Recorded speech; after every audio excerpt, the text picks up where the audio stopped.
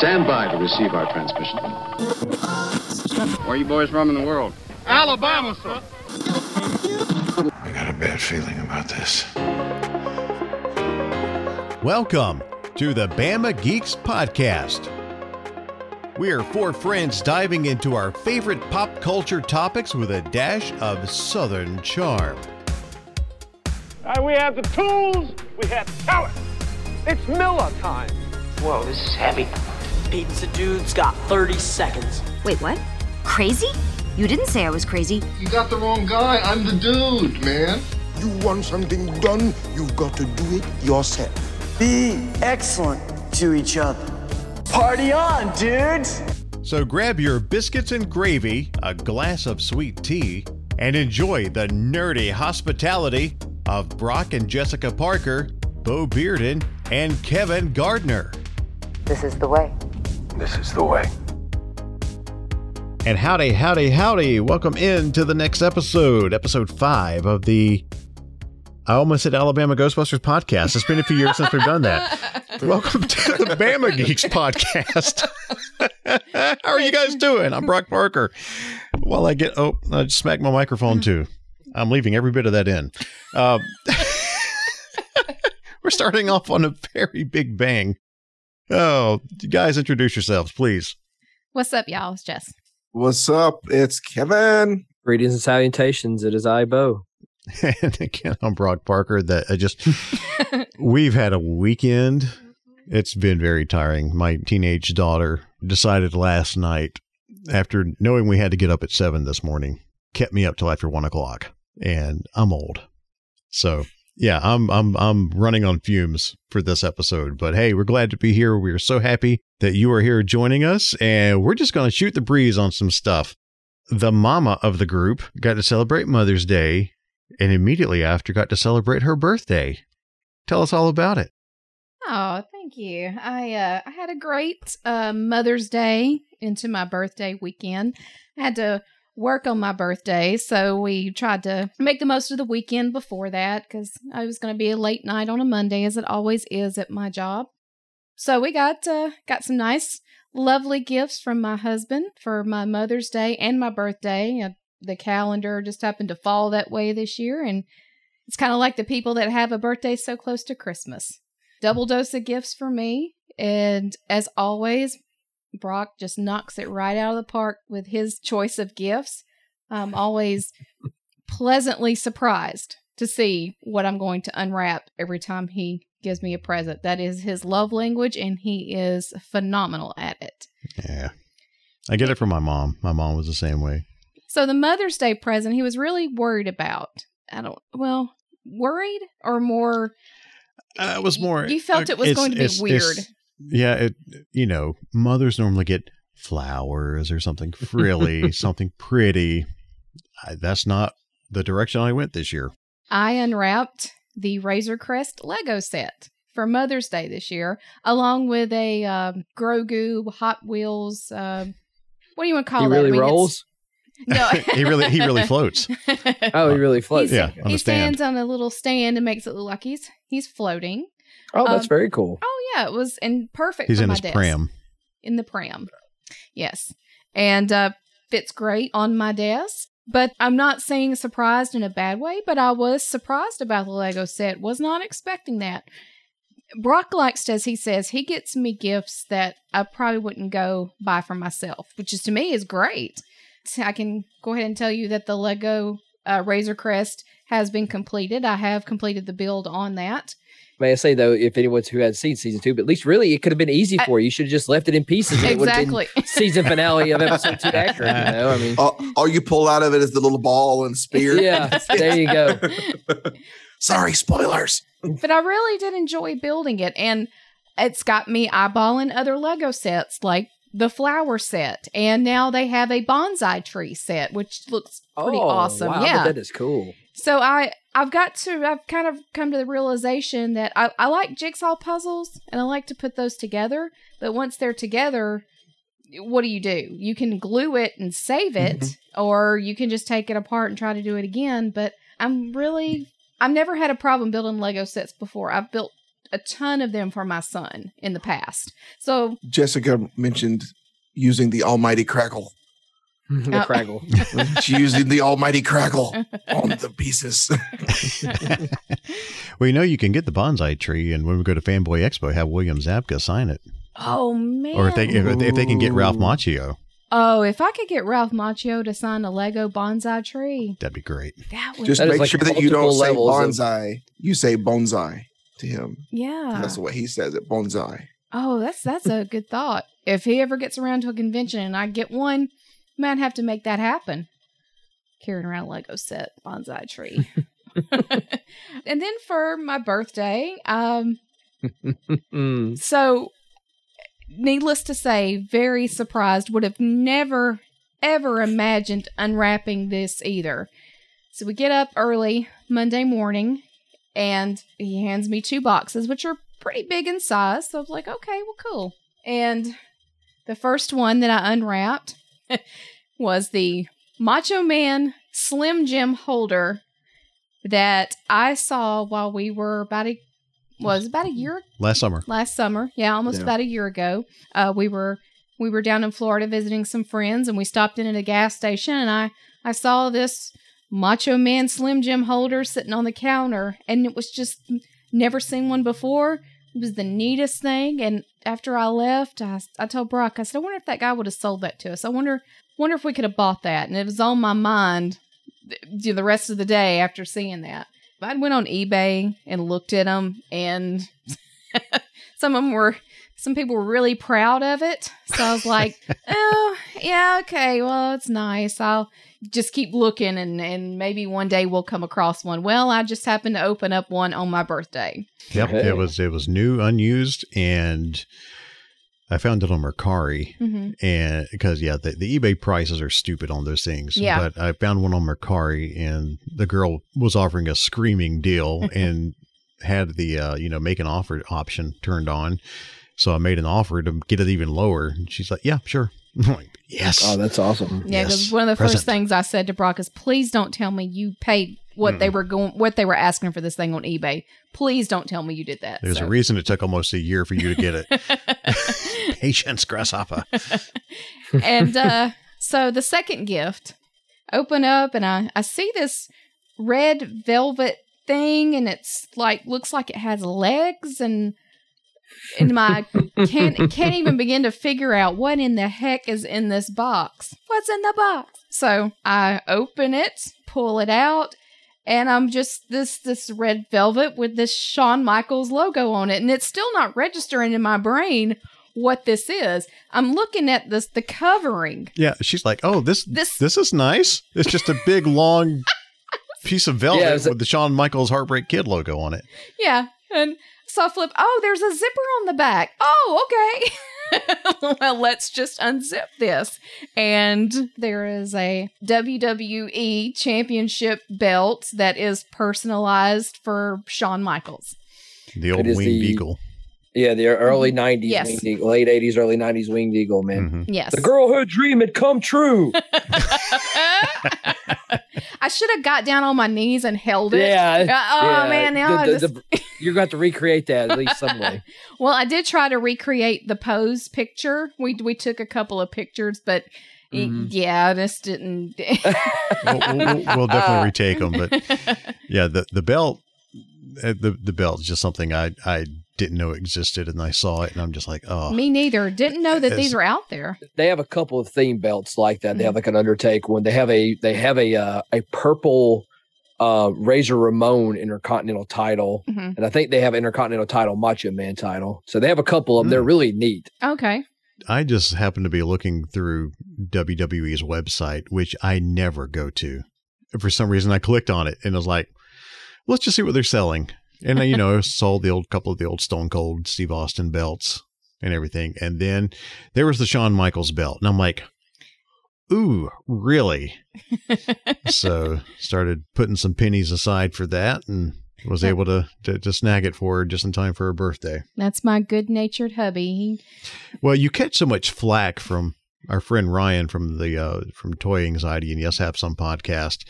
Ryan has zeroed in on Jess and the fact that she snuck a kiss years ago from Shawn Michaels. So that gets brought up an awful lot. An awful lot. And so Ryan, I decided just to play into it and like, okay, you know what? Here's the belt. And I absolutely love it.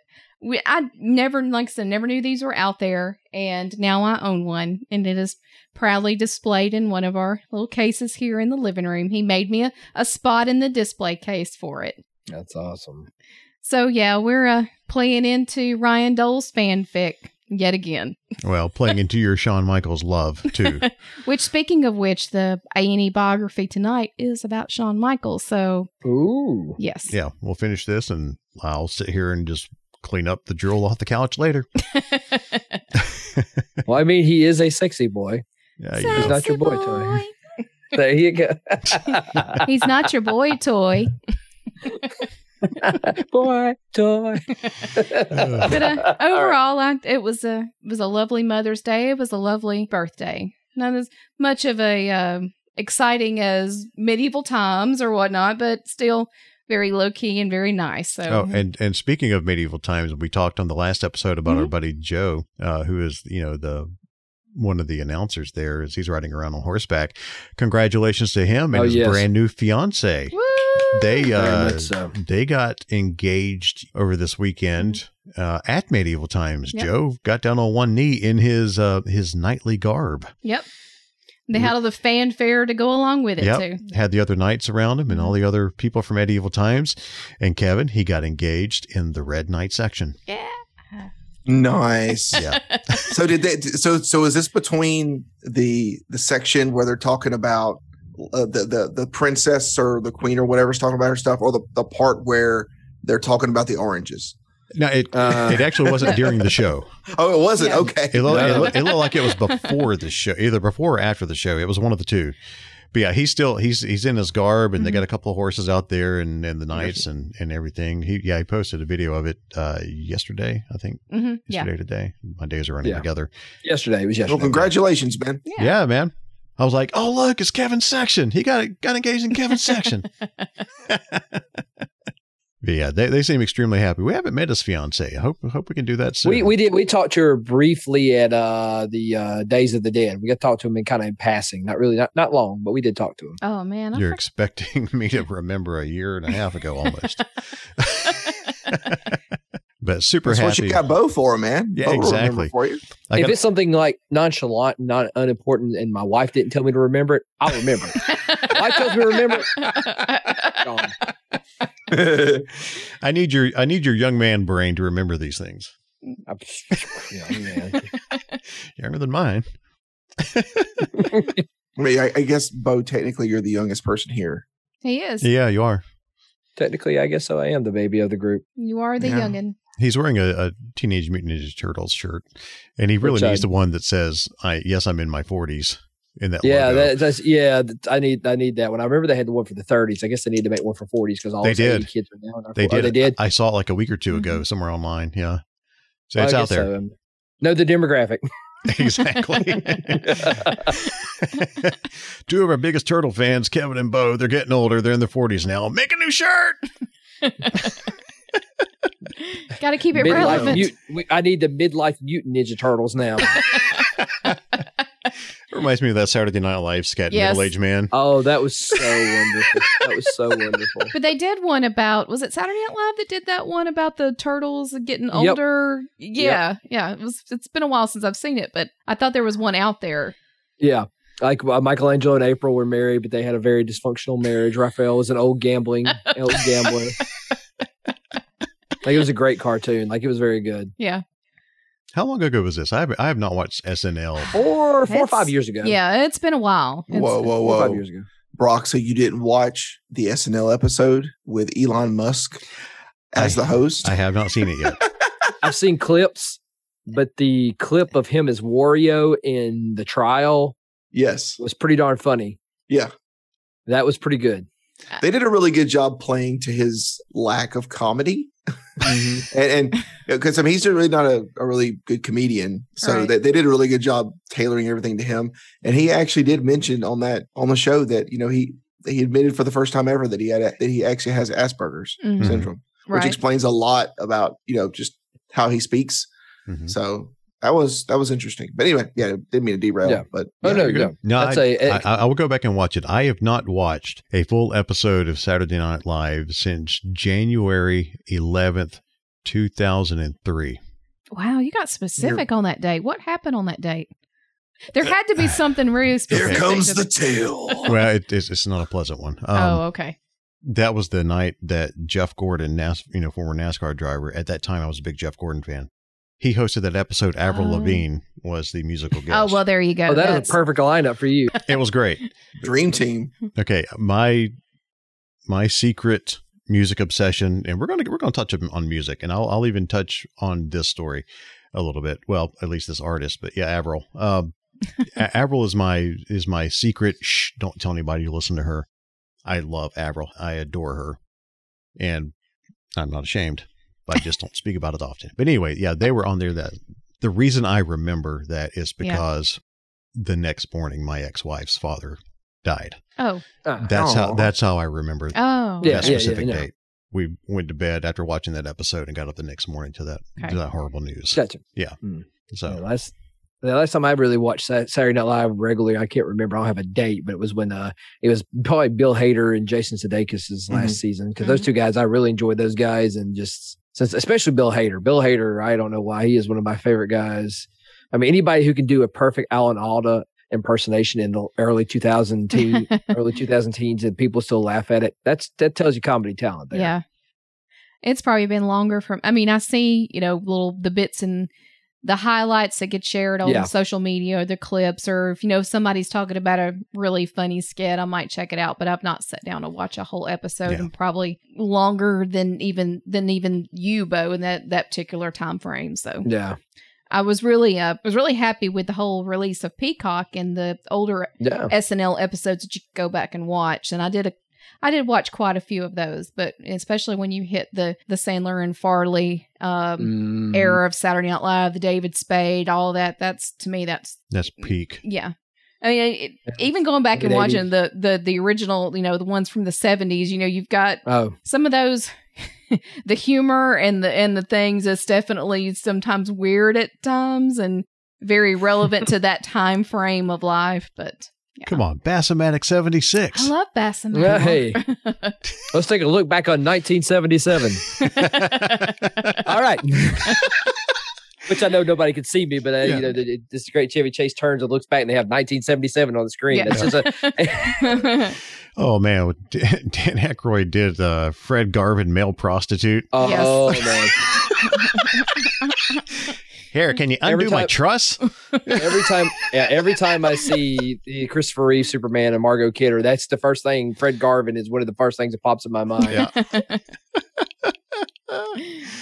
Oh, James Brown, Hot Tub Party. Yes. Eddie Murphy. Get in the hot tub. Hey. But I was happy to go back and find the Sigourney Weaver episode where during church chat she came out as Zool. That's a very great piece of history, right? Her and Dana Carvey have some great parts in that. That one in the chopping broccoli. That is one of my favorite sketches of all time. Wow. Yeah, sorry. SNL. We turned everybody to SNL talk here. Hey, we don't have a big lineup for this one, so we're shooting off the cuff for a lot of this. This is good. Well, Jess did talk about the toys, and that they are toys that she received for her birthday and Mother's Day. Kevin got a really neat new toy that I have been enjoying seeing his pictures in progress. What you got, man? I'm gonna butcher the name, but it's a Creality. You got CR10S version 2 Pro. It has all kinds of words. But Director's Cut Alpha 3. It's like you have to make sure you get version 2, not version 1 or not version 3. It's like, okay. All right. But I've been kind of watching this one for a little while, and I like delving into fixing things, but something about 3D printing has always scared the ever living crap out of me. So I decided I wanted to get a printer that was both large, that you could potentially print full helmets with, like for cosplay and whatnot. Mm-hmm. And also one that is mostly assembled. So even someone like me who is scared to death of it, I can put it together, have it, because I had this thing put together in about 15 minutes. Oh, wow. And then I had it set up. Have it set up in my garage currently. Have a computer out there with it so I can instantly do STL files. I can encode them, drop them into the system. And so far I've done thankfully now I've done more successful prints than unsuccessful prints. So I've pretty much got her dialed in now, and I've been producing Greeblies for my Gonk droid. So what I'm doing now is I have, as you know, we've mentioned in previous episodes, I have an electric car. And one of the things that electric cars have are like level 2 chargers. Now you can plug it into the 110 outlet, but you're going to take like a million years for the thing to charge. So with this charger thing, you can ask these guys, one of the things I've been dreaming of doing for years, probably as long as I've had an electric car, is I wanted to create a facade over my EV charger that's a Gonk droid, a Star Wars Gonk droid. Mm-hmm. Yeah. Because they're power droids. That's literally what they do. They're walking batteries. So I'm like, I'm going to put a facade over my EV charger that has the sounds. You can go up and you can push the button. It'll make the Gonk sounds. I was hoping for that. That's oh yeah. I've already got I've already got everything I need to do for that. So what's been holding me up is that I didn't want to get much further with it until I was able to produce some of the Greeblies that I need. For those that don't know what that means, it's basically all the little knickknacks that they put on Star Wars stuff that makes it Star Wars, like the rocker switches, the little buttons, the things that you can tell don't do anything and they're really weathered, but it just makes it Star Wars. Yeah, it makes it look really gives it 70s. that pop. Yeah. Yeah. So yeah, I've got I posted a picture up not too long ago in social media of just a bowl full of Greeblies that I've made of different things that I'm going to put on there. So should be able to make some progress on the project now. And of course, next up is being able to possibly print out some actual armor. I'm really looking forward to doing that because I've informed my sister that I have a 3D printer now. So one of the things that we're going to be working on is possibly Zori Bliss, who is she was I don't know if you remember, Kerry Russell played her in Rise of Skywalker. Mm-hmm. Yes. Mm-hmm. Yeah. Possibly going to be doing that armor. Okay. Oh, nice. Very good possibility that I might be doing that armor with this, and this is perfectly capable. So yeah, before we started this episode, Mark was like, "Hey, let's talk about 3D printing." I was like, all right, cool. I'll put my 27 hours of experience in 3D printing out there for everybody. Hey, you got to start somewhere. Hey, like I told you, I've got a Elegoo Saturn resin printer that has been sitting on my desk since last summer when I got it. I just don't have a place to put it, but I was one of the first 1,000 to get it for like a $200 price tag. I got in on the early bird deal. And I wasn't going to turn that down when I found out I got in. And I'm like, well, I'm getting it, but I've never turned it on. So you said yours does helmets, correct, Kevin? Yes. So when are we getting our shredder helmets? That's the big question. Oh. All right, well, I'll go look for an STL file and see if we can do it. Did you see the look on his face when you said that? That was a happy man. It's like it was like something he didn't think about until this then, I literally have it, and now it's a mission. The epiphany. Yeah. I mean, I actually have it out there right now producing a bar of Beskar. Okay. So it's actually out there printing right now doing Beskar.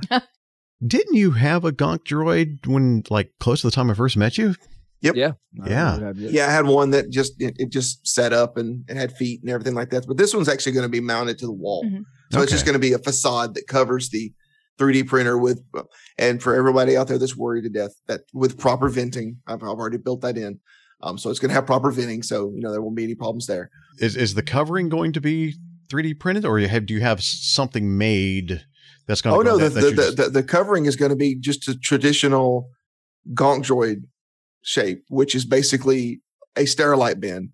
It's been cut in half, and then you put the top and the bottom and you put them together, and that's a Gonk droid. Which is very fortunate when you have an electric car, because you could have been using it to store some gas or something.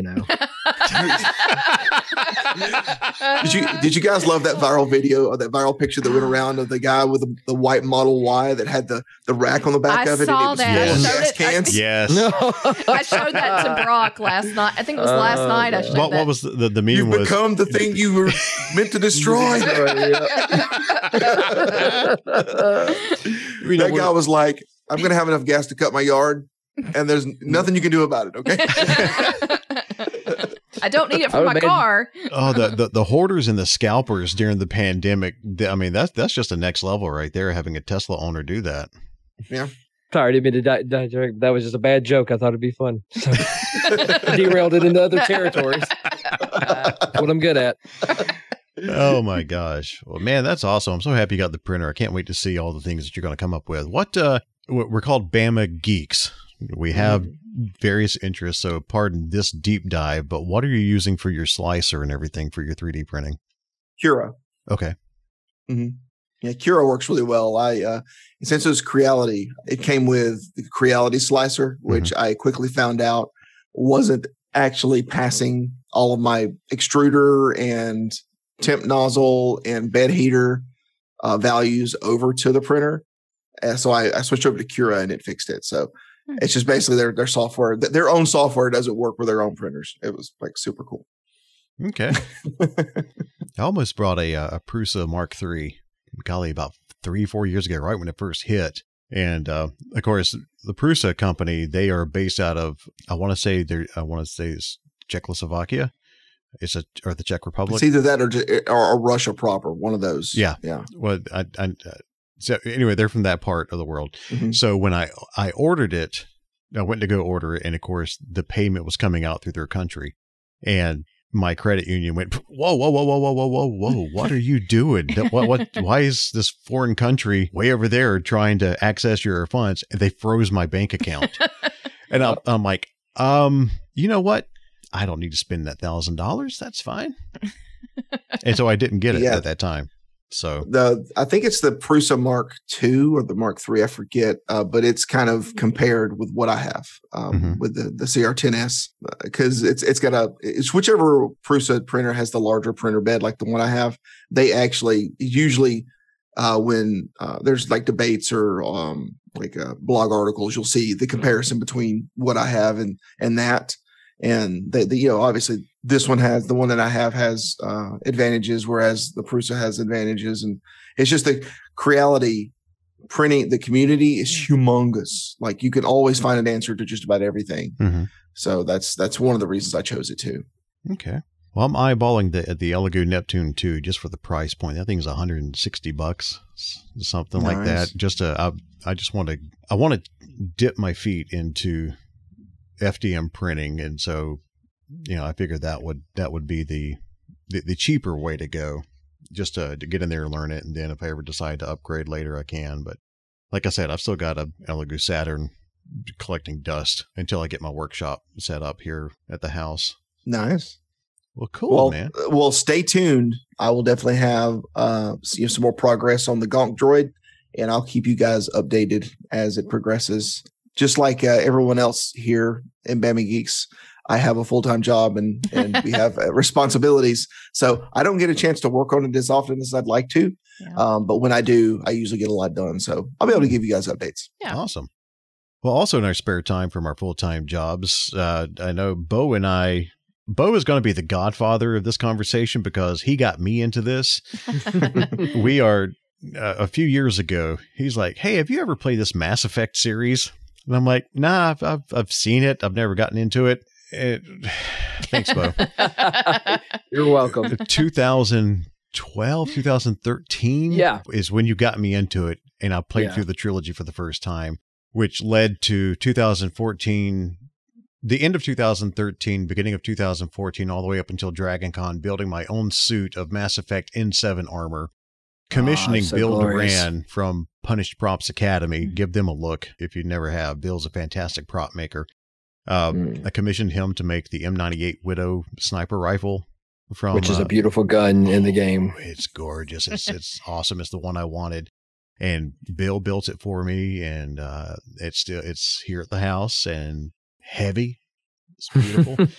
So Bo led me definitely down. Beautiful. Yeah, Bo led me down the path to Mass Effect, and this past Friday, BioWare thankfully re-released the trilogy in what they're calling the Mass Effect Legendary Edition. They've remastered it in 4K. I had my kids all weekend, so I've not been able to play it. But this week, whenever I get off work and get home, you better believe I'm going to be doing it every night. and probably every night for the next, months, however many months, because you got to put a lot of hours into this trilogy. But Bo, you've been able to touch on it this weekend, haven't you? Yeah, I dived in it. Well, like we're talking about Mass Effect. To me, like, each form of entertainment has its kind of quintessential, well, now with streaming's kind of changed that, but quintessential form. Like, to me, Star Wars is the epitome of space drama opera of movies. Mm-hmm. Star Trek is the epitome of television. And to me, Mass Effect has been that of video games, at least of the modern era, or at least within 10, 15 years. But to me, it is the quintessential. And plus, the cool thing about it, you've got various voice actors, people who's been in other forms of sci-fi movies. But yes, I dived into the first game. I'm probably only played about 5 or 6 hours of it, but I'm in the early stages. For anybody who else has played, I am now finishing up my first visit to the Citadel and about to go out and do track down Saren, which, like I said, he's kind of the antagonist of the game. But the cool thing about Mass Effect is, like, it's really cool. Like, for anybody that played it, cool thing about it is you can design the main character is John or Jane Shepard. That's awesome. Gives you the option there. If you're a lady gamer, you can be a lady Shepard, or you can be a male Shepard. If you want to, you can be who you want to. I personally, and you have the option of being either a Paragon, which is a super good guy, or a Renegade, a really bad guy who's good. I guess that makes sense. Which to me, cool is Renegade Femshep is probably my favorite playthrough, because I've done. She is the ultimate bad lady you do not want to mess with. It just flows so good with her character, in my opinion. Her voice actor, Jennifer Hale. So good. Came to the very first Magic City Con in Birmingham. Yep. Just as a small tangent. Yeah. I had, of course, naturally the M98 Widow by then, and I've got a wonderful picture of me with her, and she's holding that rifle above her head. Like, yeah. Like, so the cool thing about the first Mass Effect game came out, it was like one of the launch titles with, I don't know if it was actually a launch title, but it was out within the first year of the 360's lifespan. Mm-hmm. And it was kind of in an awkward transition from the previous generation to what was the current generation of gaming, which it didn't really age well. It just played like an older game from the previous generation. But still, a lot of people skipped over because they're like, because 2 would give you the option. It did like an interactive comic where you could get caught up. A lot of people kind of skipped over it. But now it has made the first game required playing. It still plays a little bit like the old game, but they did a lot of mechanics and tuning to make it a lot more fluid. But like, it's really good. Like, I gotta send you another screenshot. Like, when I see Rex for the first time, and like, oh my gosh, like the detail in him, like the eyes are red. He looks like the ultimate really mean space frog that he is. And Rex is where Jess and I got our cosplay page on social media, Parks and Rex. Yeah, we stole that from Mass Effect. Yeah, I'm very early into it. Like I said, I did a lot of exploring of the Citadel, did a lot of the side. That's the cool thing about it. I can do a lot of the side missions that really quick that I know to do. But also, though, a couple of times I got in combat where I'm like, oh, hey, yeah, I'm playing this, where I've already played the series 4 or 5 times on the original systems, where my character is all super leveled up, and like, every big power surge at me is just like, me just brush that off. And then now I'm trying to do it, and I'm like, oh yeah, I'm a level 3 instead of a level 60. But yeah, I did a couple hours. Like I said, yesterday was the most of it I got to play. Just, like I said, busy weekend myself. I'll probably be hammering on it Wednesday for sure, because I have nothing planned. I cut my grass, got everything good, so no responsibilities come Wednesday. But Mass Effect, all adulting is done, so I can devote this time. Yes, it's good, guys. He will eventually finish Falcon and Winter Soldier. yeah. Which is funny is steal his time. Which is funny is because I was watching episode 2 with my wife before we started recording. So there I am there. So we're still there. Only 4 more to go. You're doing good. Kevin has given us so many ideas for great shows to watch, and we're going to get to them, and we're going to cover them all in this podcast. Just keep hanging in there with us. Mm-hmm. Subscribe on iTunes and Spotify and Stitcher and YouTube. Bear with us. We're going to get to these. We've got plenty of content down the road for you. Yeah, this podcast isn't going anywhere anytime soon. So we may absolutely be covering, Loki in about 3 years, but we'll get there. We're going to get there. This is the podcast for like you can identify with real life. Hey, do you guys remember that show Loki that came on 3 years ago? Let's talk about that one now. We finally get to cover it. Eventually, we will be Bama geezers.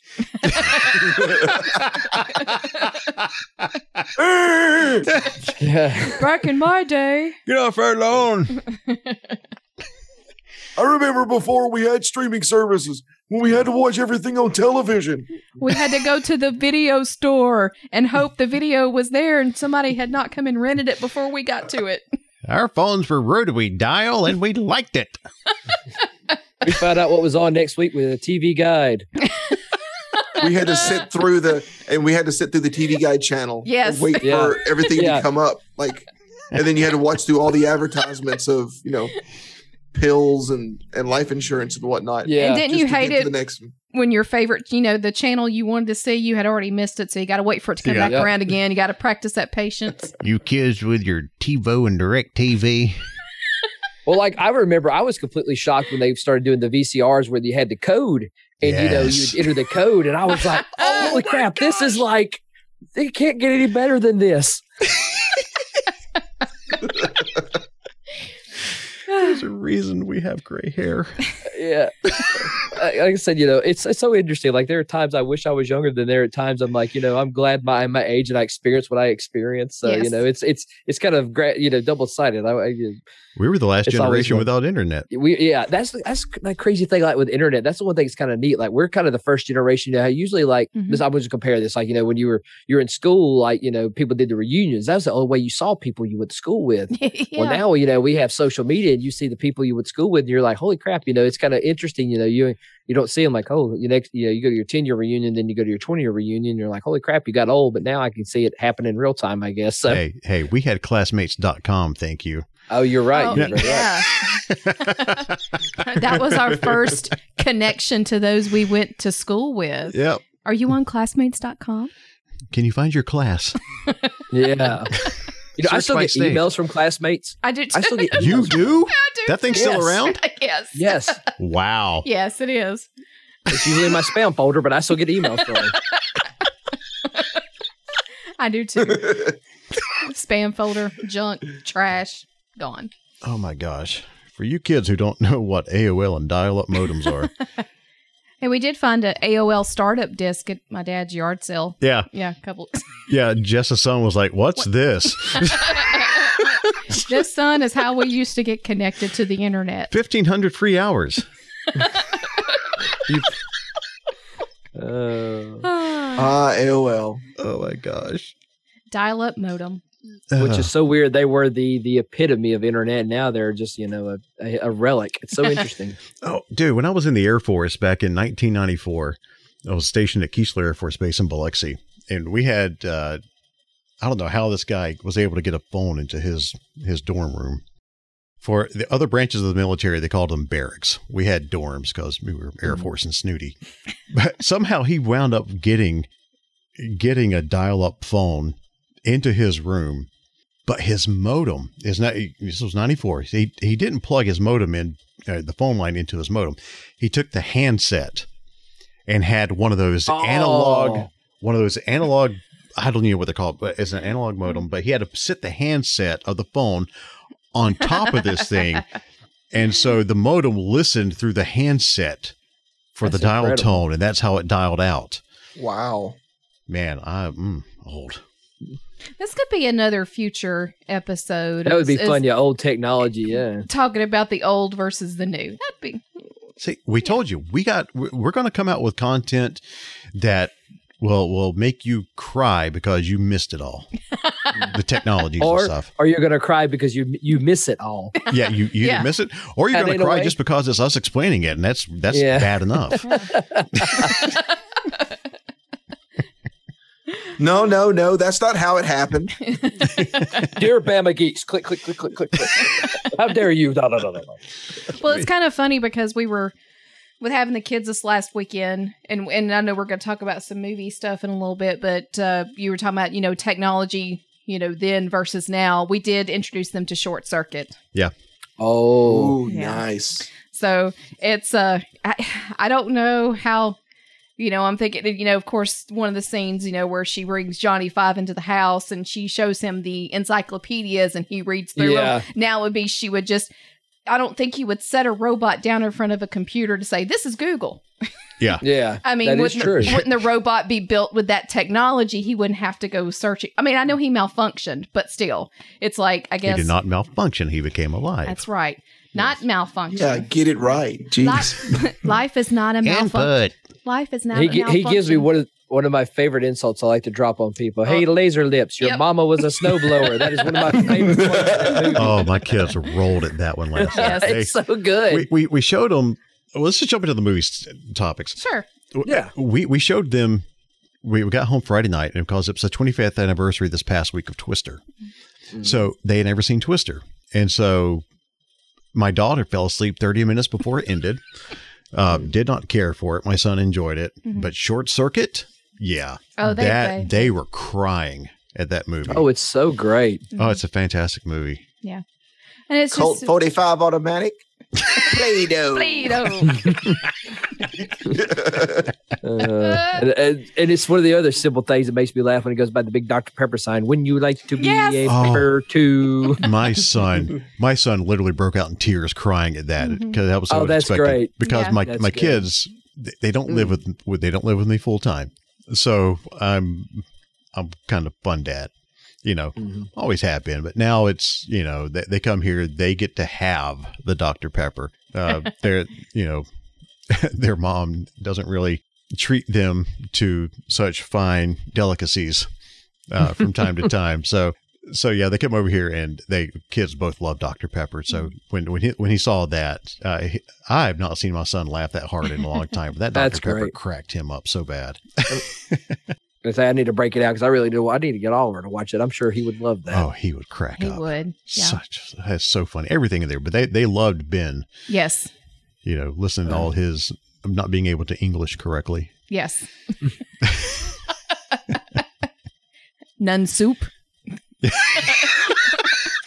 It makes the line about when they're praying, he's going to get out there and blow up a bus of nuns. What would be the headline on that? How would you like to be the one to write that headline? Nun soup. Nun soup. Yeah, and that's and touching on Ben, and we know that recently Fisher Stevens has been in the news lately about last week. Yeah, his regret and playing that character and doing which I didn't. I didn't either. Honestly, I thought he was actually. I thought it was Indian until I saw that article this past week with Fisher, and I'm like, what? Mm-hmm. And that's one of those things that just never registered with me. And it's such an endearing character. I mean, I don't see people creating a whole lot of backlash over it, and I mean, it is what it is for the time that the movie was made. And he even said in the article that he took a lot of pride in at the time, to invest into that character and become that character and make sure that, he did it justice for the part that he was playing. Right. But he didn't hate it enough to not do a Short Circuit 2 and be the main character. He touched on that. He said initially when he signed on to the movie, it was supposed to be this white engineering student, whatever, named John Barnum or something like that. Yeah. And they changed it at the last minute. They asked him, can you do an Indian guy? And he's like, yeah, I'll do my best. So he studied it. He studied the dialect. And before the sequel, he studied the dialect even more and even went to live in India for a month to get used to, how they lived and how they spoke and how they acted.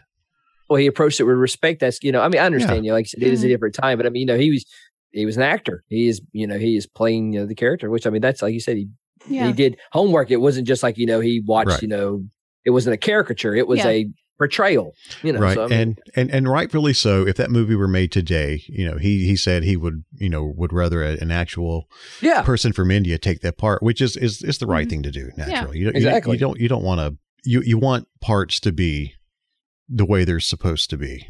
Right. You don't ever want to offend another culture or whatever. So, yeah, I mean, but yeah, back in the 80s, I mean, that, and well before the 80s, all through the history of cinema, you've had parts like that. Yeah. Some offensive, some that they tried to be respectable. Yeah. Yeah. I don't think he didn't play it with malicious, and I don't want to say malicious intent, but I mean, it wasn't played to be disrespectful. Right. Yes, I guess that's more. But I forever, until last week, forever thought a gentleman from India played that part. Yep. And they did. The kids just absolutely loved that. And I was glad that we finally exposed them to that classic. It was well received. That's one fun thing that my kids are like my daughter's, teenager. My son is very close to being a teenager. And so now they start to understand a lot of these movies. And I've been waiting for years to show them some of these movies so that they could be age appropriate. The movies that I fell in love with and as at their age, a lot of these I shouldn't have been watching at their age, but you have PG movies in the 80s that had nudity in it. Yeah. It's, and, I'm not showing them those, but things like Short Circuit and, Back to the Future and things like that, even with the language in it, thankfully we're able to find some of the edited versions on TV through AMC or stuff like that, Yeah. But they're now getting into the movies that we all grew up with and love. And, like I said, my son enjoyed Twister. My daughter, Man. They appreciated the cow. They loved the cow. Like I said, it's probably been well over 20 years since I probably watched Twister. I need to revisit it. Yes, you should. And you should, with it being the 25th anniversary of the movie, it's a good time to go back and revisit. And we've got a really good friend, Judd Hudson. He and his mom, Jasmine, are actually at this moment, or I don't know if they're on the way back or not, but they've been in Wakita this past weekend at Twister Fest or whatever it's called. Yeah, Twister Fest. Twister Fest. But they've been out there. They've got a replica of the red Dodge truck and Dorothy. What they use, Dorothy 3. I think I didn't catch the number on his Dorothy, but it's a Dorothy in the back. Yeah, but Jasmine has dressed up as Meg. Yep. Correct? Yeah. Yes. And she won a lookalike contest out there for that. Yep. That's funny. They're having a great time. Yeah. And they look great and very happy that they got to do that. So, because of the 25th anniversary, I mean. Yeah. And Judd was it today? He had talked about that they've been out, look at the different filming locations, being out there in Wakita. And they, people have, of course, been seeing him drive around town with the truck. And he says a lot of people are interacting with them, the people that live out there and had the experience living there when the movie was filmed. And the first tornado scene, when after, Bill comes back and they're taking off, the people who lived in that area where that scene was filmed still have the red tractor that was sitting on that rickety wooden bridge in that scene where him and Joe get underneath the bridge there and are holding on, and the boards are coming to the bridge is coming apart and everything. Joe posted that they still have that tractor and they have pieces of that bridge, and they gave Judd a piece of the bridge out there. Oh, that's awesome. Yeah. Yep. Yeah, the bridge is no longer standing and no longer in that area, but yeah, the owners gave him a piece of movie history, which is really great. Yeah. But Judd and his mom, they did a fantastic job on their costumes and on the truck and the Dorothy. Judd and his family talented, very, very talented. Extremely talented. Yeah, we're excited always, to have known them as long as we have. They're great people. Been part of our Alabama Ghostbusters group for ages, and so it's good to see them, like Brock said, out there enjoying that, being able to take part. Yeah, I mean his mom is toting around a steak and eggs like in the skillet, which is just wonderful. That's great. Did you see my cows out front? No. Oh. And there was also a video Judd posted of his mom at the site where Aunt Meg's house was, too, walking around out there. So hitting on Twister, let's talk about some of our favorite movie audience experiences. We were going to save this till later in the podcast, but because we're talking about Twister, I just got to share my Twister story. When that movie first came out, I saw it for the first time at a drive-in theater. I was stationed in Texas, and the drive-in theater, of course, Texas, flat, just like you see in Twister, just flat as far as you can see. Distant lightning, thunder, wind, no rain, thankfully, but we sat outside of our cars in lawn chairs and got to watch Twister on the drive-in screen in a very tornadic feel for weather. Oh, wow. Mother Nature helped out a little bit. Dude. Yeah. Well, that's kind of like we were coming back from flying back in 2016 from from Los Angeles.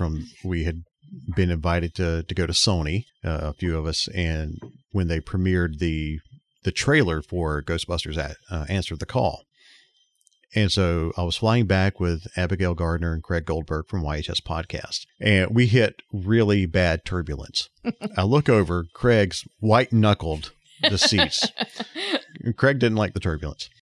Well, I'm loving it because at the exact time that turbulence hit, I'm watching Jurassic World for the first time when the dinosaurs are stampeding. And they let loose and start stampeding, and the whole plane's just shaking. It's like a great 4D experience. And that reminded me of that time when I was in Texas watching Twister. It's just the environment was perfect. I'm like, oh, this is great. I'm loving it. Craig's white knuckling, eyes closed. He ain't having it. And I'm just like, yeah, dinosaurs, go. Yes. Take that, D-Box.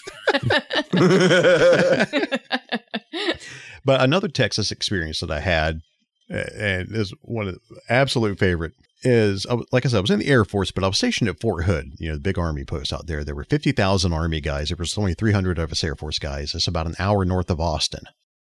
Well, I decided when Independence Day came out back in 97, it's 97 that came out? I believe so, right? 96. 96, 97? 96, I believe. Okay. Anyway, either way, both those years I was in Texas. Texas, the cities have a rivalry, I've learned. All the cities in Texas. And we're sitting in Austin, and of course, Independence Day, they're going to nuke. They're here in Houston. What are we going to do? We've got to kill the ship.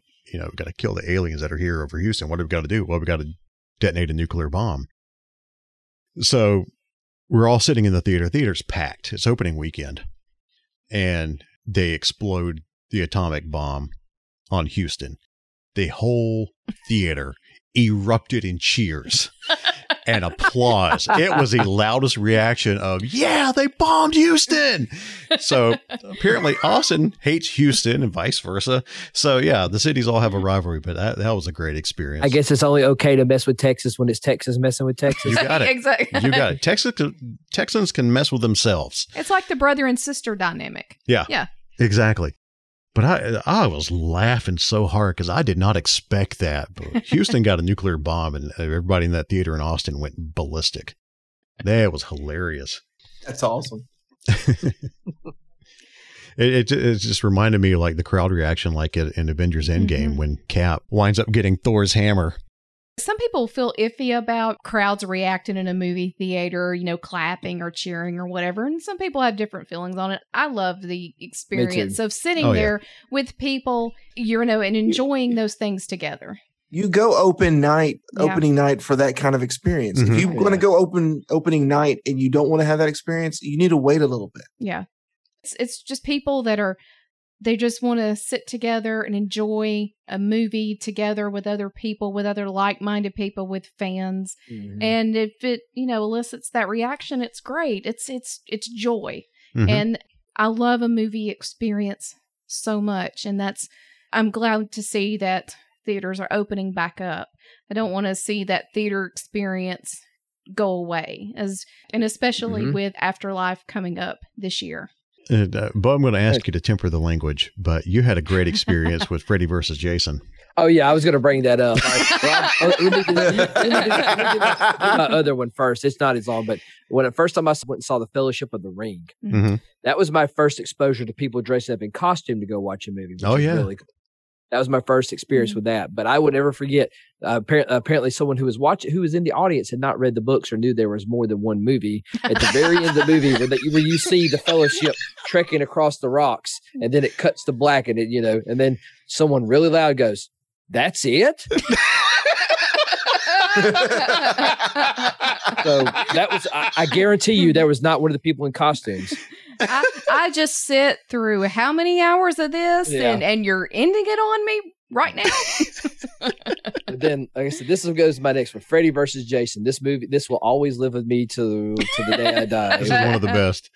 Oh man, it's so great. So the big buildup, they're trying to get Freddy, Jason and Freddy finally fight each other. Well, Freddy had always had Jason at an advantage. Well, they finally brought Freddy to the real world, or the world where the physical world, and it finally gets up there. Jason gets in his face. and it gets down there. Some dude middle of the theater stands up and he screams. This is the edited version, but mess him up, Jason. But it wasn't mess. It was the more 4-letter. Yeah. But yeah, he stands up, mess him up, Jason. And then like theater erupted in laughter. It was so great. And every time I watch that movie or think about that movie, that is the first thing that comes to mind. Oh, it was so great. Oh, also seeing the The Grudge, saw it in the theater, and I will never forget was the one part where Sarah Michelle Gellar pulls the covers back and the girl is underneath the covers. I swear, a young gentleman, of course I say young, he was probably my age then, late teens, early 20s, get up and run out of the theater. Like full sprint, run out of the theater. But also, I guess, and here's another one though I could say is for the movie adaptation of Stephen King's The Mist. If you haven't seen that movie, oh man, no, do we? Yeah. Oh man. So that was also what it'll stick with me is everyone walking out of the theater very somberly, like, yes, yeah, okay, right. I was going to say we won't spoil it if you have not seen it, but and I haven't. Okay. The only thing I could say is it's a very hard case of never give up. Ooh, yeah. All right. Hard case of never give up. Putting that on the list to watch. Yeah, movie's great. Ending is most Stephen King movies. Yeah, Stephen King doesn't write. He doesn't do good endings on anything. No, I'm not going to give away any endings in case you haven't seen the movie. Well, no, the movies. The movies are good for it. The chapter 1 and chapter 2. Mm-hmm. I love those. Yeah. Well, it's the book. It's the book that when it ended, I just kind of went, what? What? So you will like The Mist because it's Frank Darabont did it. So if you appreciate the early season of The Walking Dead, so it's very much that Shawshank tone. Redemption, right? Shawshank. Yeah. So you're gonna like overall as a movie, terrific. Just the ending will mess you up. It'll stick with you. Yes, definitely stick. Yeah. All right. We're gonna watch that then. Yeah. But think of other movies. Oh, sorry, we're bouncing around here. But I think another movie I watched here recently. I haven't watched in a while. I popped in The Crow. Revisited that movie, and it still holds up very well. I like it. Like I forgot how much I really enjoyed that movie. Probably last time I watched that was not too long after it was released for home video. A lot of the Crow stuff is on HBO Max. Really, you could watch the first 2 movies, and that's all you really need to watch. Yeah. So, Kevin, with all your love for Star Wars, do you have any kind of Star Wars movie experiences to share with us? Oh, boy, do I. Episode 1 was one that came out. I'm going to show my age here a little bit, but Episode 1 came out in 1999, and it was released during the senior. Well, it's normally the senior break, like between let me back up a little bit. I graduated that year. Graduated from high school. And we were in the middle of our break where, you take all of your semester tests and then you have the break before you get to go and do your graduation. So me and my friend Heath Plunkett, super cool guy. He brings his little laptop with him and we sit out front of the Carmike 3 in Coleman. And this was back in the day when there was, you couldn't just order tickets. Mm-hmm. You had to literally sit in front of the theater and wait to make sure you got in line and save your space. Mm-hmm. You had to do that. Mm-hmm. I mean, you still have to do that to an extent, but we really had to do that. And I will never forget, it was the coolest thing because apparently they didn't get the Episode 1 reel, the film reel, until the day of. So we're literally sitting there and waiting on the theater to open. And we see a FedEx truck pull up and the reels are there and it says Star Wars on it. Oh, wow. And I'm like, oh my gosh, that's the movie. And think about it. This is the Carmike 3. So there's 3 auditoriums. Yeah. So 1 or 2 of those auditoriums were being dedicated to Star Wars. Actually, probably all 3 by the end of it, because this was Episode 1. They knew it was going to make crazy amounts of money. So yeah, I mean, Episode 1 was huge. And of course, we all had our ups and downs. And I've actually still have a framed picture of the USA Today the day that Episode 1 came out with a fan that's holding up a ticket and have all of my tickets from the Carmike framed in there. That's awesome. And there are like 9 or 10 of them. That's awesome. So I went, that's how many times I went and saw Episode 1. I could go on forever about experiences because episode 2 was a completely different thing because that was the one you guys mentioned earlier. I went in costume on that one. And I was like the only one there in costume. And that's what started, like literally the first costume I ever made. My grandmother helped me make it. It was phenomenal. And I will never forget, there was a reporter there who tripped me up and she was like, so, do you want to say anything to Carrie Fisher? It's her birthday. It's like, and then started asking me about like whether I would go out with Carrie Fisher. And I'm like, dude, I'm here to watch a movie. I mean, she's cool, but no. Yeah. She's like my mom's age. It's like, and is she going to see this? I mean, this is the local TV station? Yeah, it was a local TV station. I was like, okay. And it turns out that wasn't aired, thankfully, because it was cringy as hell. But Made me think while we were talking about episode 1. I don't know if you guys saw the other day, but as much time it's passed between the New Hope and episode 1 when it came out, now that as much time between episode 1 and now has passed. Oh yes, I did see that. That is why you so gotta wild. Do that, why do you gotta do that to me? We're not supposed to be this old. Jeez. Well, I'm glad we already did the old segment, bro. You're dragging us back into it. That's again. right. Hey. He's already look. If I'm going this episode without bringing up Walmart, don't bring up the age. This is a thing with Bo because I think in the previous or one of the ones the previous one he said we're going to be the Bama AARP geeks. And, Bo's been on. I guess turning 40 has really made him reflect on age. And we've already brought up the Bo's just anchoring us in the grave here. Yeah. I am the I guess we just say the physical reality check. I guess I don't know. Speaking of Star Wars, so there is a rumor going around.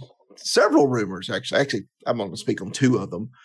Number 1 is there's a rumor going around that Daisy Ridley may be actually coming back to Star Wars, and that Disney may be pursuing the possibility of continuing the story of Rey Skywalker.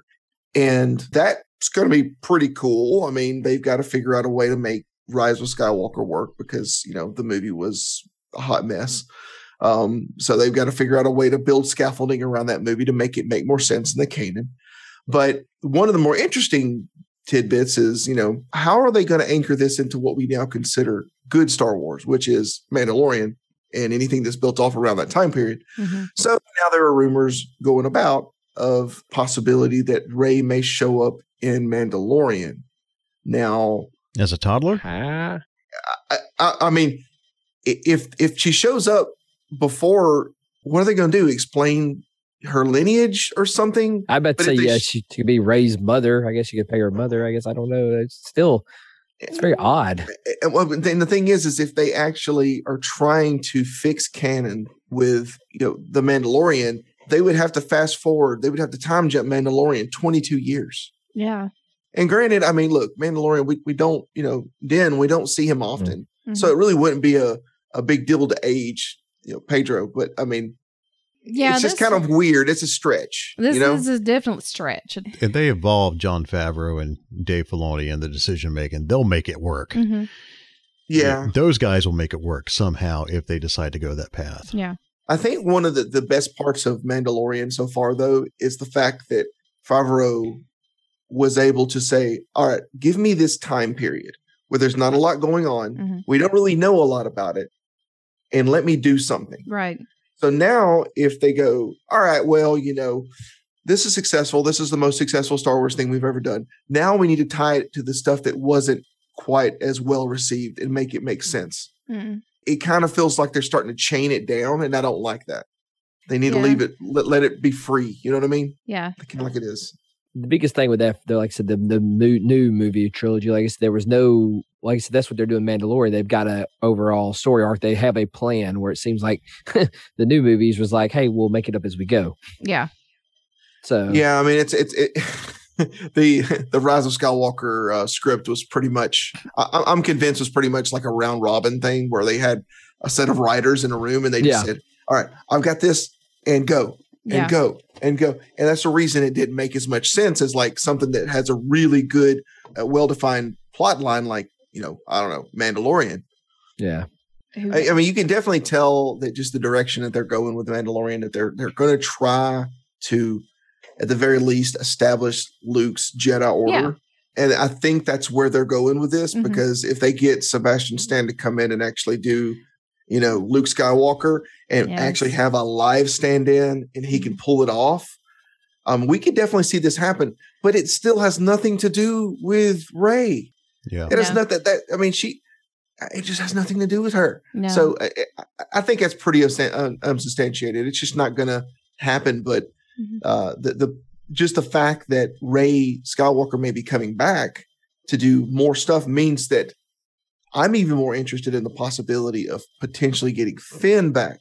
If they could get John Boyega to come back and we could explore the fact that we were teased in Rise of Skywalker, it's like, we're going to focus everything on Rey, but by the way, he's Force sensitive, so cut to black. And then we don't get anything else from him. So it's like, we need more of that. Yeah, I think general audiences, everybody all, like, I'm not to use a common term, but they all, like, Poe did all right, but like Rey and Finn really deserve better than what they got. Yes. Yeah. And I believe that was, Finn, like I was really hopeful. Like I said, also, who else deserved better in there for me? Phasma. Phasma deserved better than what she got. Much better. Like, I was so fight for Phasma. Man, Snoke deserved better, but hey, that's another movie, okay? Yeah. Well, I mean, I can see them building more realistic, or possible for them to build more off of Rey. And kind of like how Marvel does its phases, I mean, in this, the whole thing about the last movie was that this is the end of the Skywalker series. This is where this storyline is going to come to completion. So why would they pull more Daisy Ridley in? Why would they do that? And I don't understand why they would want to do more of it if they said that the Skywalker saga is now complete and done. Because it seems like what they're doing is they're trying to apply the Marvel formula to Star Wars. Yeah, and that's what it's working. Right. That's what I was thinking too. I can tell you what it is. They're going to make the new movie trilogy exist in the same timeline as the holiday special. That's what it is. That's exactly what they're going to do. Speaking of Carrie Fisher. Yeah. This now exists between Betty Ford visits. Ooh. And for our younger audience, in the event that you don't know what Betty Ford is, please feel free to Google it, and then you will probably make a lot of sense.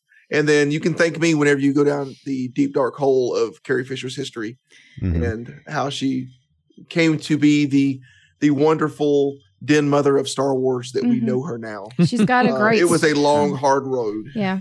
She's got a great story there. Yeah, she does. And it's just sad that we lost her way too soon. Yeah, I was so looking forward to seeing her at a convention being dressed as Jake Blues, on my knees begging her not to kill me. That was one of my things I so looked forward to at one point. Do not leave that woman at the altar. Yeah. Yeah, the only thing I've got from Carrie is I've got an autograph photo of her that came from the second Star Wars Celebration. No, I'm never letting go of that photo. Yeah, she was a treasure, but just like a lot of Hollywood kids, she had a troubled childhood and a troubled adulthood, and she's human. I mean, like even they may be entertainers and all this stuff, but everybody's human at the end of the day. So I mean, So guys, with everything getting back to normal, we might actually be able to do concerts now. Woohoo! Coming up, it's going to be awesome. Oh, it'd be fantastic. Do you guys want to talk a little bit about some favorite concert experiences you guys have had in the past? Well, for me, let us know, man. For me, hands down, the best concert live stage experience was Weird Al Yankovic. Seeing him twice, that man can put on a show and a half. He gets out in the crowd and does things, and it's Weird Al. If you know Weird Al, you know it's good, and you know what he can pull off, and he does. It is easily the stage presence number one for me, Weird Al Yankovic. But I went down the YouTube rabbit hole this past week where I started watching, I admitted that my secret music obsession is Avril Lavigne, which I'll just go ahead and tell you this right now. 2008, she came to the Phillips Arena, which is now State Farm Arena in Atlanta. And say 2008, I was 32. Imagine 32-year-old me going and sneaking. Well, I didn't sneak. I went by myself. I went by myself to go to Avril's concert, front row. And man, did I have a great time. And all these mothers had their daughters there. And I'm just like, I looked like super creep. But I didn't care. And I got some great up close photos of her actually like looking in the direction where it looks like she's looking at my camera. Maybe she was. I don't know. Maybe that's just a hope and a dream. But I've got some great up close shots of Avril from that concert. And she put on a heck of a show. But so there's my creep factor concert story. But I did go down the YouTube rabbit hole. I was a radio DJ, started in 92, and that's been my favorite job of it. Most favorite job I've ever had is being a radio DJ. And of course, I got to go to several shows, got to go hang out backstage with Matchbox 20 and Everclear in Atlanta and things like that. But my all-time favorite band is Linkin Park. And so I got on their YouTube channel the other day and started rewatching some of their older stuff prior to Chester's death. And man, I tell you, that brought back a lot of memories. I was able to see Linkin Park in 2007 and 2008 on their Project Revolution tours when they came to Atlanta to the, at the time it was Lakewood Amphitheater. I don't know if it's called anything different now, but, man, they put on a great show. And in 2008, they had Chris Cornell with them.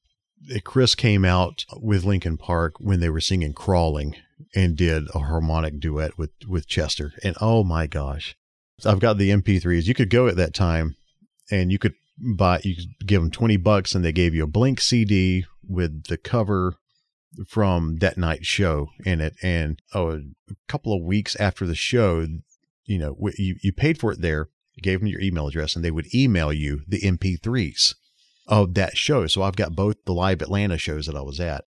And man, to go back and listen to both Chris and Chester harmonize on Crawling, oh my gosh, that was a magical night, seeing those two guys together, and then knowing that they're both no longer with us. Yeah. Yeah. Linkin Park is forever my favorite band, hands down, just because of how genuine they were with the fans and how, they just hit me at a time that was towards the end of my radio career that I had got to experience them and everything. It's Linkin Park, definitely. All-time favorite concerts, both of those. Busta Rhymes was supposed to be on that 08 tour as well, but he had some obligations. But they had a lot of great bands. My Chemical Romance, I remember, and I think they were in 07. Yeah. Atreyu was there. Yeah. Wow. Yeah, Taking Back Sunday. There were some great bands on that tour. We got to see so many great bands. I mean, they were all in the summer in Atlanta. So it was hot. I mean, Chester even said on stage in 07, he's like, what's up with all these bugs in Atlanta during the summer? He says hot and sweaty. And I think I just had a mosquito eat my baby, But yeah, I miss Chester so much. I miss Linkin Park so much. I loved every one of their albums, even a couple there in the middle that were not received well. That was a growing phase for them, coming out of their new metal phase and into their more mature music. And yeah, I miss Chester a whole bunch, and I miss Linkin Park, and I would give anything to have those experiences again, but they'll never be. Yeah. Speaking on that, Brock mentioned Chris Cornell.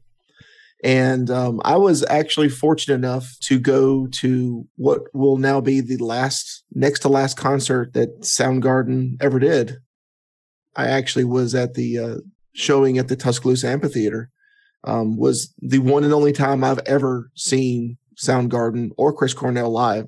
And I'm absolutely fortunate that I was able to see him, because that man just in his element and actually performing Soundgarden songs. And it was just something about the magic of how they had his audio set up. It was just like it just penetrated your body. And it was just, he has an angelic voice anyway. Yeah. So he was absolutely phenomenal. And then, of course, a week later, when they were doing their tour, I think it was in Detroit. That was when they found him after the show. But that has gone down as probably my favorite concert. And honestly, unlike Brock, who was, like you said, he was up close and was able to see. I was about midways back in the amphitheater and didn't really have really good seats, and it didn't matter. You could feel his presence, his stage presence from the parking lot. It was that good. I mean, the guy was just phenomenal. Mm-hmm. And I mean, if you ask anybody else here, I'm a huge Chris Cornell fan. Yeah. I love Chris Cornell. I have artwork of his in my living room. I have a large sound wave that I had commissioned that is the opening verse from Burden in My Hand. Yeah. And it's Soundgarden and just the grunge era and Soundgarden in particular is what kind of hooked me back when Bo and I were kids. Right. When we were in our teens. That was kind of the formative years for us. So grunge was everything then, and Alice in Chains, Soundgarden, Nirvana. Those were the big ones. Yeah. 90s alternative rock will probably be my favorite genre. Oh yeah. Yeah, and I had a lot of good experiences of concerts during that particular time frame too. Yeah. So I agree with y'all on that. I was fortunate. Why don't you tell us about it, Jessica? Oh, well. Yeah. Well, why? Yeah. Well, okay. Look, my taste in music is so broad. I fall under that don't judge me category. You never know what you're going to find when you hit one of my playlists. My very first concert was Bruce Springsteen here in Birmingham during the Born in the USA era. I've gone to numerous New Kids on the Block concerts in my teen years. No, Brock. Look, look, guys, we're on video right now, and Brock is literally shaking his head back and forth.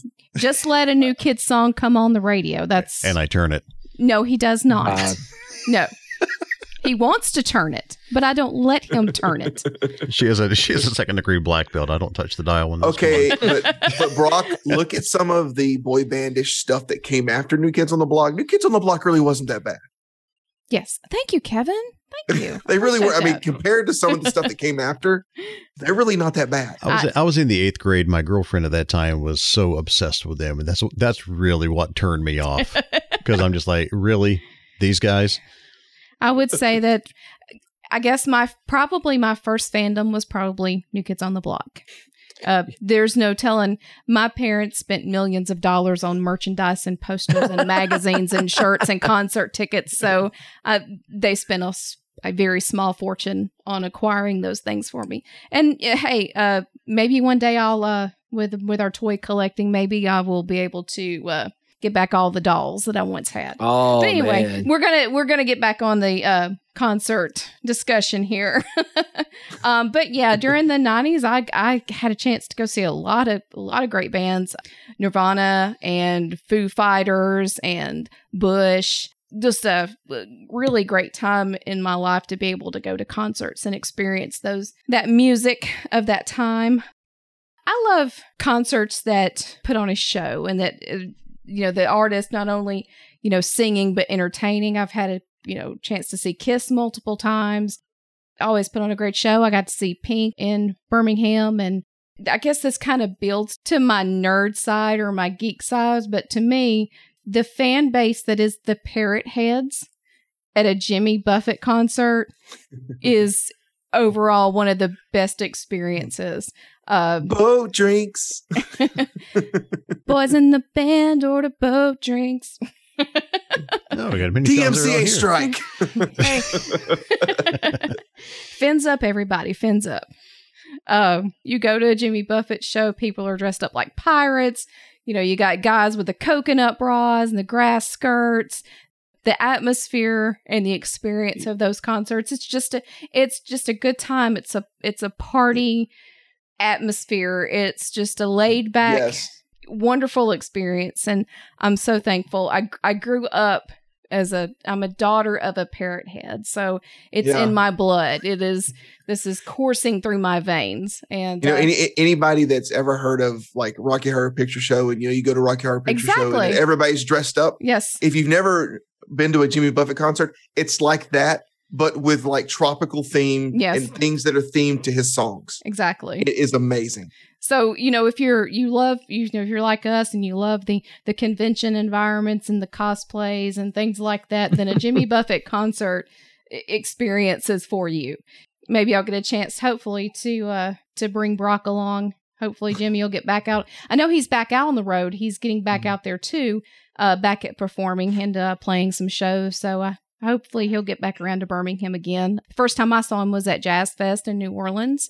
And then he, probably about a year after Jazz Fest, he had come back to Birmingham, and it had been years since he had been to Birmingham. So we got to go to that at the Civic Center. And then maybe a year or two after that one, he came back to Birmingham again and played at Oak Mountain. Also, one of the best concert experiences that I've ever had is also when I got to see Elton John and Billy Joel together in the face-to-face. Oh, Brock, he's so jealous of me for that. I was working at a radio station in Tuscaloosa that night when they were in Birmingham, and I couldn't come because I was on the air. And I'll tell you how I got tickets for that show. I won them off of the radio. Not my station. No, not your station. Because I wouldn't have given them to you. No, I would not have given those away. I'm like, look, boss, I'm sorry. Well, that was when I found out that year that they were coming, because they'd always played in Atlanta. It never really could ever get a chance to go see them in Atlanta. And finally, here they come to Birmingham. Magic 96 here in Birmingham had a contest where they had spliced together Billy Joel songs, and you had to identify each song in the mix. Well, nobody could get that opening riff to Only the Good Die Young. Everybody was missing that one. And, I was able to keep going back and listening. This is a time when you could still record stuff. So I had a chance to record it and listen to the playback. And I finally got through.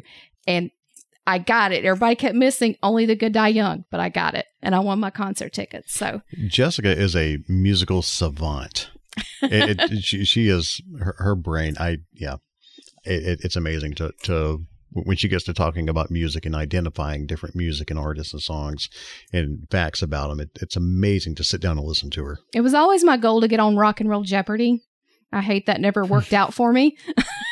I would sit there and at the time, people would watch me watching this, and I'm getting it. They're like, you got to get on this show. You got to get on. I was like, I'd love to get on this show. I'd love to be on Rock and Roll Jeopardy. But that's some of my concert experiences. And also, I was fortunate enough to go see Huey Lewis in the news a couple of years ago. And I'm really glad for that as well, because hopefully, I know Huey's had some medical issues that has prevented him from being able to perform. And I hope that he gets better from that and he's able to go back on the road, because I can't imagine what that's been like for him to be in that position. I saw him down in Montgomery and saw him for my birthday, him and Joe Cocker in Atlanta one year. That was fantastic. That was right before Joe Cocker died. Yeah. I have a broad taste of music. I have a very wide range of my likes in music. Mm-hmm. Bo puts on his own concerts though with the rock band. Yes. Oh yeah. Yeah. Like I said, my concert experience, like I said, I think I have the best flex I can do of anyone here. It was probably, if I want to say it's the one I remember first, my first live concert experience was seeing the Teenage Mutant Ninja Turtles coming out of their shells tour live. UAB Bartow Arena. Oh man, like like I said, I have the VHS tapes they put out, not long afterwards from the Radio City of Music Hall. So but that was pretty cool. Like I have vague memories of it. I remember it, but it was really good. I brought home, they had the souvenir light sword. It was I had a black handle, orange sword, and I had Lightning Head coming out of their shells tour on it. Mm-hmm. Which that's probably one of my favorite experiences I remember. Where is it? Probably in my old toy box, or deteriorated years ago. I have an old toy box of mine that I got from our old house. I've got to go through and clean it up. I may still have the handle of it. I know the plastic on the sword, it deteriorated years ago, but it may still be in there. If it does, I will post a picture and tweet it. But really, like I said, I really just started doing mini concerts there for a while. But as we were talking about, we're fans of 90s alternative type stuff. I've seen Korn twice. Mm-hmm. And the first time I went, the crowd was exactly as I expected it to be, which I was completely not dressed like, which is fine. Did you go see Korn when they came to Birmingham with Rob Zombie? No, I see. Okay. Rob is one of my concerts I really want to see. I've not seen him. I want to see him. Really? Because I I did want to go. see Rob. I went to that I've one. seen Rob and Marilyn Manson together. That was pretty cool. Oh, I'm sure. Like I said, I saw Korn. It was Korn. I believe it's Breaking Benjamin. I've seen them multiple times together. Yeah. Breaking Benjamin's one of my favorite, my wife and I's favorite band, probably together. We love listening to Breaking Benjamin. We've seen them, like we went to Nashville a couple of years ago and we saw Avenged Sevenfold, Breaking Benjamin, and Bullet for My Valentine. They were all together. Cool thing about the Avenged Sevenfold, which my wife loves Avenged Sevenfold. I love them too. It was the opening leg of the stage tour. That was their album at the time. But they were in Nashville. They did a duet cover version of "Wish You Were Here." It was M Shadows and Lizzie Hale from Hailstorm. Hailstorm. Which Yeah. I want you to Wow. know, Lizzie Hale might be one of my favorite vocalists in music right now. Or I mean, she is incredible. She can wail like they did a cover of Lady Gaga's "Bad Romance," and I actually like that better than the Gagas. Which, if you haven't listened to, do yourself a favor and listen to it. Which that brings me to another thing with music. I've been discovering so many cool covers. Like today while I was mowing the grass, this shows you how I'm old. I'm listening to my rock metal station while I'm cutting grass, and All That Remains did a cover of Garth Brooks' "The Thunder Rolls," and it's pretty freaking cool. Hey, I went to see Garth too in concert. You know, Garth is another one I would love to see. I did get a chance to go see him. My pinnacle of music happened probably 2 years ago when I got to see my favorite band. I discovered them in my teens, about 14 or 15. I'm trying to think around when Reload came out. That was my introduction to them, but then I went back and listened. But Metallica, finally got to see them live for the first time 2 years ago. I've been waiting. They came I think on that same tour when Reload came out, but I was a teenager in high school and, my parents are not going to let me go out to a metal concert in the middle of the week. So I kept waiting for them to come closer. Well, they toured Europe a lot and then they came to Atlanta, but I never could go. Well, they did a tour and I was fortunate enough. They decided to pick Birmingham. First time they've been to Birmingham since the mid to late 90s. Right. And I got to see them and it was so wonderful. It was like, even though I was in the nosebleeds, really the nosebleeds of the BJCC is really not bad for a concert, especially when they're set up in the middle. Mm-hmm. But like, you got Brock was talking about how you got the copy of the concert. Well, that was the cool thing about it is you had to go to Metallica's website and you had a code on your ticket.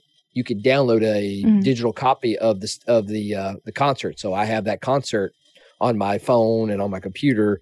They did record it, and ever so often they release like video clips on their YouTube channel. I'm hoping one day maybe they'll release a whole video of the concert. Yeah, I'll pay money. I'll gladly buy it. I mean, like I said, Metallica's my favorite band. Love them, love them, love them.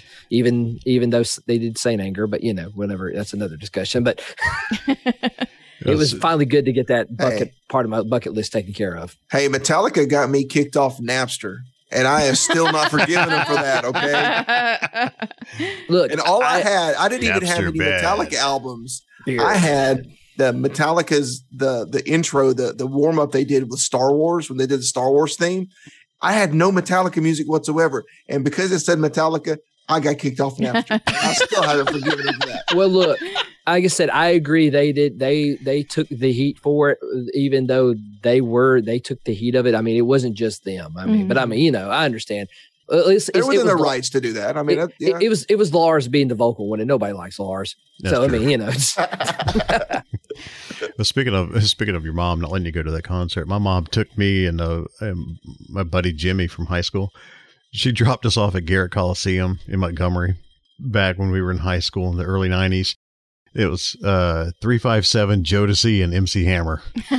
Oh, wow. That's awesome. My mom was such a sport. She sat in the truck. It was just me and Jimmy that had the tickets. My mom went and sat in our truck in the parking lot of this concert. Jimmy and I were about halfway up, and we were throwing up peace signs to Hammer when he was on stage, and he threw one back at us, and we were like, "Oh, this is great! We're Hammer's Peace Brothers." Oh, that's awesome. We came back out. Mom was just like, "So how was it?" Like, it was good. She goes, "I've been bored." It's like, sorry, Mom, but thank you so much. Another concert I'm salty I missed because I couldn't go as a weeknight was when the Wallflowers, when their first album came out, Breaking Down the Horse. I really wanted to see them live because that's like one of my favorite alternative albums. That is a great album. So like I remember that I was like in 11th grade and I could not go, but it was like I had a classmate went and had to pour salt in the wound, but it was he told me, but it was good. But That was another one I missed. Well, the Wallflowers are supposed to be coming back to Birmingham next year with Matchbox 20 in 2022. Yeah, it used to be. Yeah, it's supposed to be like got scheduled. 2020 happened, then it got rescheduled. Now it's getting rescheduled again. So. Right. And of course, it's a work day for me. So, go from school nights to work days. May have to. Yeah.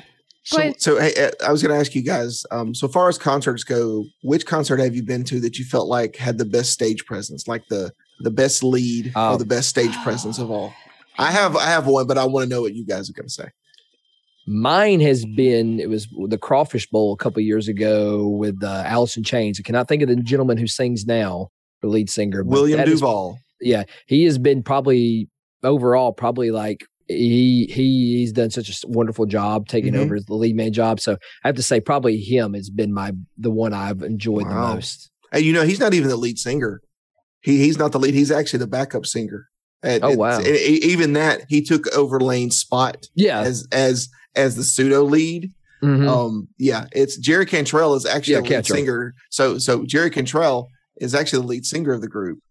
Whenever you hear any of their new music, it's him singing the lead, and Duvall is actually singing anything that would have normally have been Lane.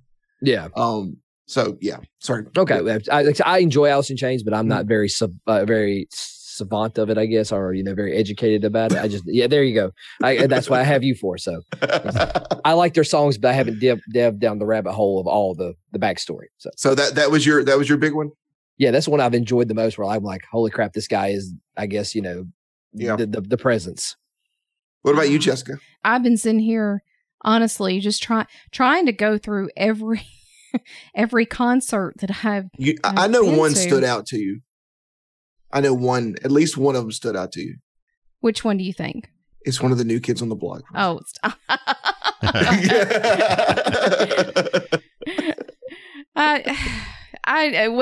at that time in my life, there was nobody better than New Kids on the Block, hands down. But Kevin, you put me on the spot. That's like asking me what my favorite band is or what my favorite song is. Or you don't have to have a favorite. It's okay. How about you, Brock? You got one? Weird Al. I mean, Weird Al is just that stage show that he puts on is unlike anything you'll ever see in person at a concert. That man is phenomenal to watch. Yeah. And I definitely want to see him one day. All the costume changes he does. Yeah. He goes through, he puts on his suit from Fat. He comes out there and does that. And he, of course, comes out on the Segway doing White and Nerdy. And he does it all. He is a bucket list for me, too. I hope that one day I get to see him. And I know he went out on tour, recently and was doing a lot of the orchestra. And doing a lot of the deep tracks, not the well-known stuff. And he wasn't going to be doing, the costumes and things like that. And I hope he gets back around and does another tour like that and we have a chance to go see him. I don't mean to drag this on too long, but I do have another Elton John concert story that I feel is worth sharing at the moment, if y'all don't mind. She's still standing. Let her go. So the first time that Elton came back to Birmingham in 96, there was, this was, of course, the time when you had to go stand in line for concert tickets. They knew the demand was going to be massive. So you had to go to, I went to Magic Platter that was over in Hoover at the time. You went to go get your wristband. It's you come back on the day that the tickets went and sell to get in line. You lined up by the number of your wristband. So the lottery was drawn, and if you had they drew the number. So if you were whatever number you were the first person in line. Well, everybody that was in front of you had to go to the back. But everybody behind whoever, the first number was, they moved your place in line. Well, fortunately, I was in the first group. The person that got selected as number one, I was lined up, I was not too far behind them. This concert sold out, and they had I want to say, in less than 3 minutes, this concert was gone. Wow. The tickets were gone. So while we were there, they had a lady from Birmingham News there talking to people.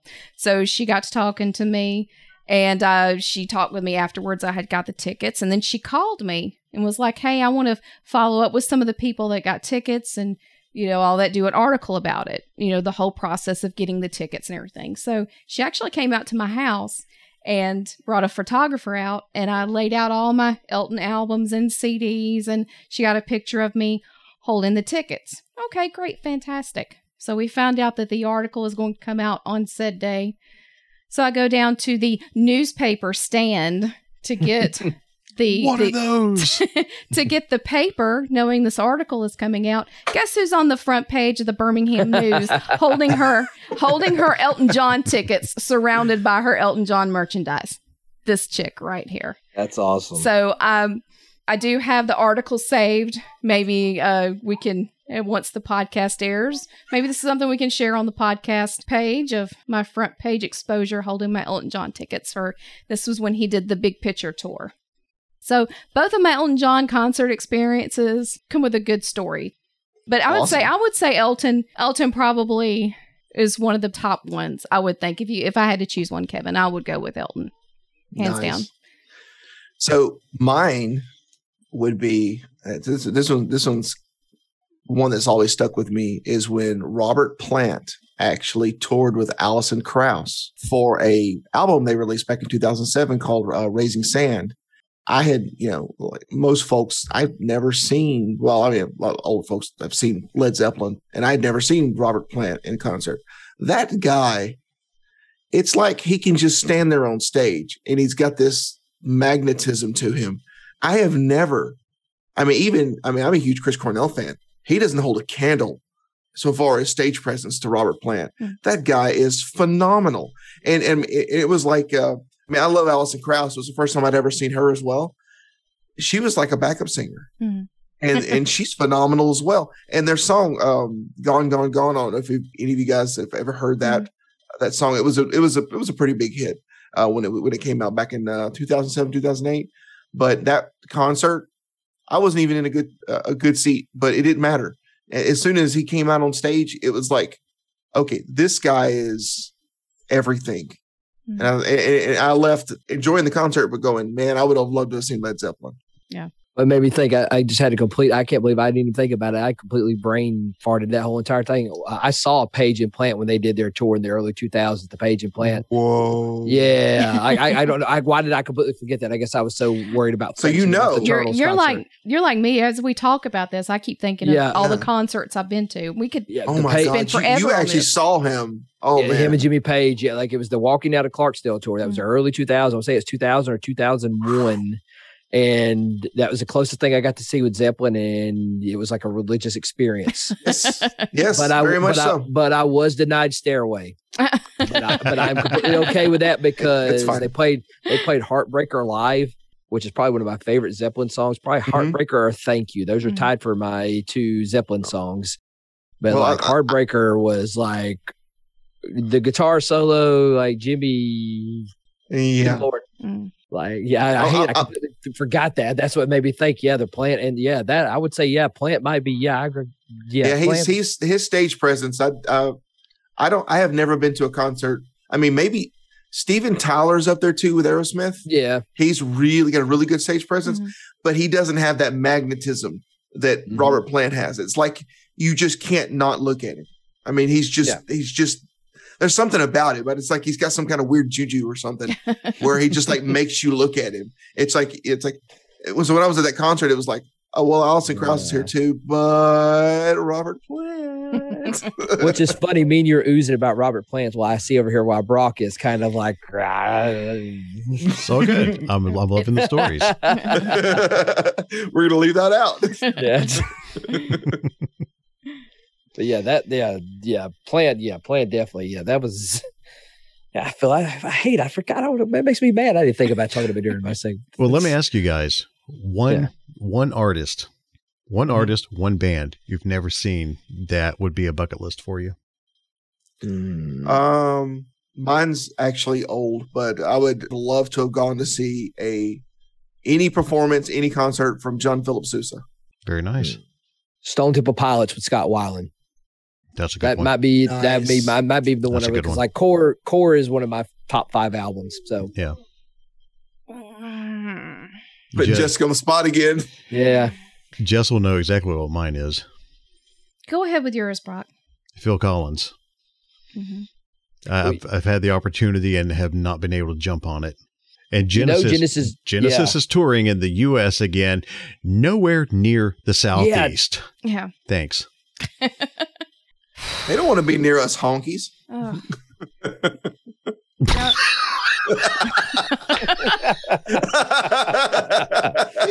Three white British guys. What do you mean?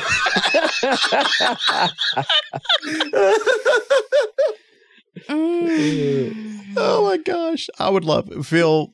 When the film did his comeback tour, and he was on one of the late night talk shows. And I'm sorry, because he's gotten older, he did not sound the same. And that honestly, that's what kept me seeing him perform right before his comeback tour, 2 or 3 years ago, is what kept me from buying tickets to see him, because I didn't want to see him and remember him from that performance in his younger days. I love the thing you're talking about, Phil Collins.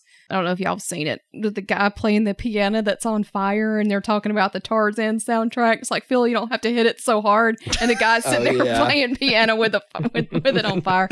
Anyway, this might be surprising, but actually, the more I think about it, Aerosmith. I haven't seen Aerosmith, and I would like to have a chance to see them live. I have seen them twice in concert, and their concert is phenomenal. That was actually the so far as rock concerts, my first rock concert was actually Get a Grip. Okay. Oh wow. That was the era. That was the Aerosmith I agree. era. My parents. So I went and saw Get a Grip, and I saw Nine Lives. Which in my opinion is our last good album. Yeah, but that's just my opinion. No, thank you, Mom. If Mom's listening, thank you for taking me to those concerts, because it started everything. My parents have been fortunate to see them many times in concert, but I never have. The Rolling Stones. Rolling Stones would be another one for me. Yeah. They'll be around another 20 years. Don't worry about that. That's true. Yeah, you got time. Keith Richards is going to outlive us all. Anyway. Let's hope. Let's hope. What kind of world are we going to leave behind even for after Betty that, White and Keith Richards? Well, and even after that, they'll have them set up like the Chuck E. Cheese bears at the front, where they'll be animatronic, and they'll be in the retirement home singing through the animatronic bears. Like Bill and Ted. It'll be the Bears with Keith Richards. He'll still be there. That guy's immortal. Oh.